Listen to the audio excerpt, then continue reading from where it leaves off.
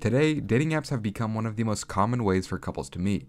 They've grown rapidly in popularity since first getting traction in the 2000s, and by 2017, 39% of straight couples were meeting online, and over half of the LGBTQ community said they had used the apps. So it's no surprise that making friends online is also becoming the norm. But not all online friends become in-person relationships. While a majority of teens surveyed in 2015 said they'd made friends online, usually through social media or video games, only 20% ever met those online friends in person.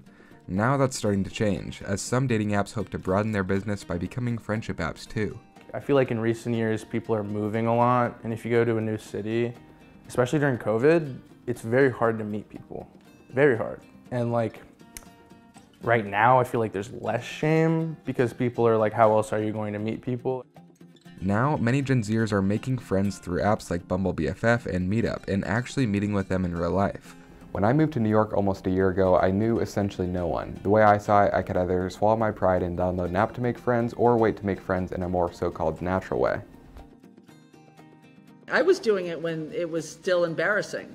To admit that you were on these dating apps. And so it's going to be the same thing with friendships. And after the peak of the COVID pandemic, these apps became more popular. Connections were lost and people moved away, leading many to try friendship apps or join Facebook groups. When you think about the changes that the pandemic brought, the move to remote work, I think it's very common for folks across all ages and life stages to say that, hey, I've grown, I've changed in the last few years, and I'm looking to rebuild community and connection now. One survey last year found 15% of men say they have no close friendships. That's more than the number of women who reported no friendships, and higher than in 1990.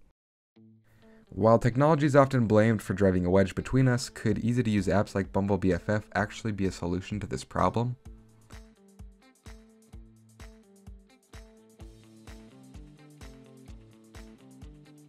While it's now easier to communicate with nearly everyone on Earth, face-to-face interaction has taken a hit. A 2022 study found that non-face-to-face interaction can help prevent the deterioration of mental health, but they may not be sufficient for maintaining physical health. That's something that friendship apps are trying to help fix and make money with in the process. One of the biggest companies to get into the friendship business is Bumble, where Beth Berger is the VP and GM of BFF. I think that the need for community and connection has never been higher than it is today. And a lot of the ways that humans have built relationships and come together over, the last decades have changed a lot. Bumble BFF functions almost identically to the dating app. On a separate tab within the Bumble app, which was launched in 2014 purely for dating, you create a unique profile and swipe right on potential friends. If you match, you chat and hopefully meet up soon after. Bumble has certainly dominated as the #2 dating brand globally after Tinder, which is owned by Match. They've done a really great job of monetizing their user base, particularly in the United States. Whether friendship apps will become as monetizable as dating apps remains to be seen, but despite this, Bumble is still seeing significant growth since the launch of BFF in 2016. Berger said that by the end of 2021, Bumble saw about 15% of their users on BFF, up from about 10% the year prior. With the online dating market valued at $8.9 billion in 2021, there's no doubt tech has become a huge player in the world of relationships, though the potential of tech dominating in the world of platonic relationships is still up in the air. We're born in relationship, we need each other, we thrive in relationships of all sorts, romantic, platonic, parent relationships, child relationships. Despite the need for relationships of all types, Bumble BFF hasn't been an overwhelming success financially. The vast majority of Bumble's revenue comes from users paying for features on the dating app, like being able to see everyone who's liked your profile. Bumble has talked about monetizing BFF and Biz and other relationship verticals that they see as opportunities going forward. Next year in 2023, we have it contributing about $1.5 million. So out of over a total base next year, call it $1.06 billion, only $1 million of that we think will come from non-dating. Badoo is another dating app under the Bumble Inc. brand, which also markets itself as a place to meet friends. Other apps like Clockout and Meetup put their own spin on forging friendships online and are specifically made for that purpose, which differentiates them from giant dating apps. They're geared towards connecting people with similar interests like rock climbing or being a foodie in New York. Besides Bumble, big dating apps like Tinder and Hinge are largely sticking to romance. And Bumble BFF has a smaller user base than its dating app. That may be tied to a sense of shame associated with trying to make friends, especially by paying for it. The stigma has sort of been erased for online dating because it's become more normal. I still think there's a little bit of a stigma of paying to find friends, right? I think dating will always probably be the most monetizable use case and probably will always represent the vast majority of their revenue, but it is possible friend finding becomes, kind of secondary to that. From my experience, using an app like Bumble BFF can be a little odd because it feels eerily similar to using a dating app. But I was successful in finding a handful of friends that way, like Alex Christensen. Much like a dating app, after we met and messaged for a couple of days, we exchanged numbers and met at a bar that's about halfway between us. What was it about my profile that made you want to be friends? That's a good question. I think you were looking kind of like a hipster, and I was trying to make a hipster friend. That's really what it was. I think I told you that you looked like a hipster. Yeah. Like that kind of vibe. You moved to Brooklyn, so you felt like you had to have a hipster friend. Definitely. Right. Anyways, at this point, it's hard for younger generations to remember the time when dating apps were embarrassing to use. They've become completely mainstream, but using an app to make friends is a newer concept that still carries a certain stigma, like online dating once did. Did you feel any shame about that? Little bit for like a second, and then I was like, there's a lot of potential here. I don't feel any shame. I wasn't gonna make that many friends if I just like went to the park or went to bars or like went to the gym, etc. And I was like, this is what people do to make friends now, and I did it.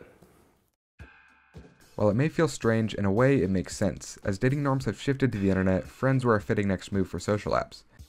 If you're on a dating app, you're trying to find characteristics of someone, you want to like be in a relationship with, or maybe just talk to you very quickly, right?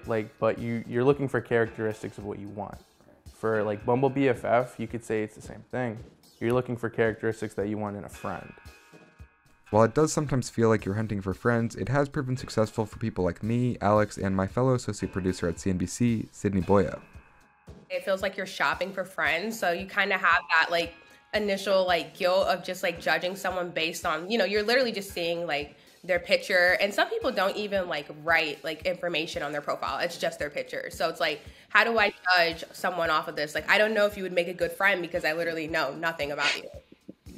Yeah, I mean, people do that with the dating apps, and I guess it makes a little bit more sense there, but for something like BFF, it just, I don't know.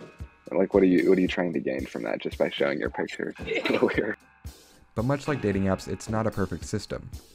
I mean, it's definitely hit or miss. Like, there are definitely a lot of people on Bumble that you'll talk to and it just doesn't work out. In moments of transition like a move, new job, or a breakup, you might find yourself like me, eating alone in bed, endlessly scrolling through pet adoption websites in New York City. It really is the desire for deep connection with friends. And so I'm not saying it's our responsibility as a culture to find friends for individual boys. Obviously it's not.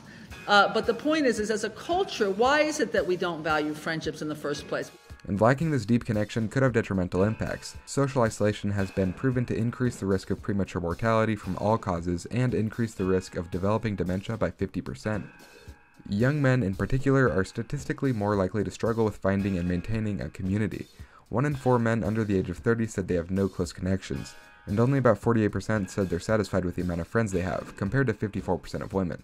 But apps like Bumble BFF could help. 70% of the men who said that they've looked online to build friendship and community have successfully done so.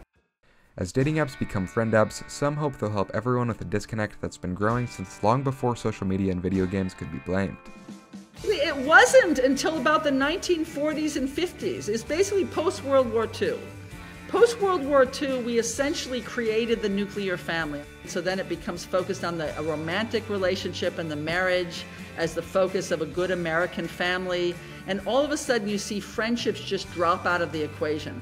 It's a 20th century, 21st century phenomenon that we have put all our emotional eggs into one basket, one romantic basket, so that we think somehow we just need a romantic partner in life. I think that there has been no time in history where the need for new tools to start, build, and maintain community have ever been as high as they are today. The idea of social discovery and sort of expanding the barriers of online dating beyond just, sort of romantic relationships to more just meeting people, finding friends online, etc., is something that both Match and Bumble are really focused on. So while in modern day America it might seem like technology is what's driving us apart, it could actually be an answer for those struggling to connect, and an emerging market for dating apps to capitalize on.